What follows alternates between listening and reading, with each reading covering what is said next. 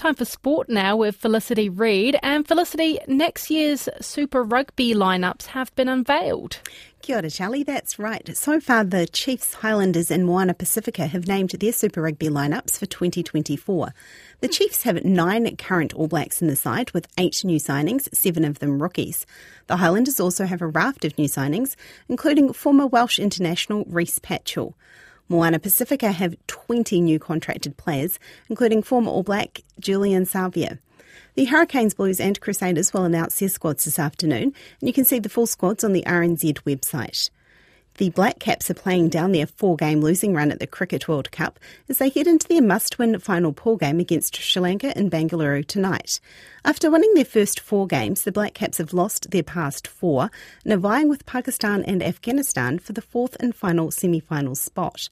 All 3 are tied on 8 points after 8 games, although New Zealand have a better run rate. Skipper Kane Williamson says despite their tournament slump, they've still played good cricket.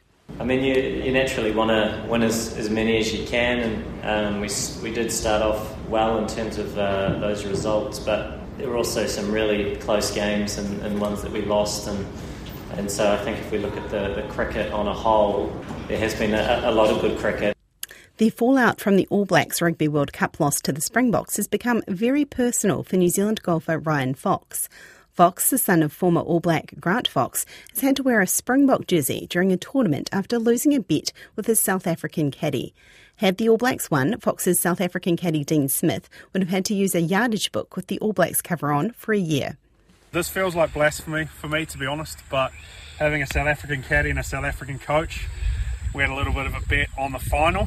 No money at all, but purely pride. So unfortunately, we all know the result. Yeah, we all know the result. So I'm delighted.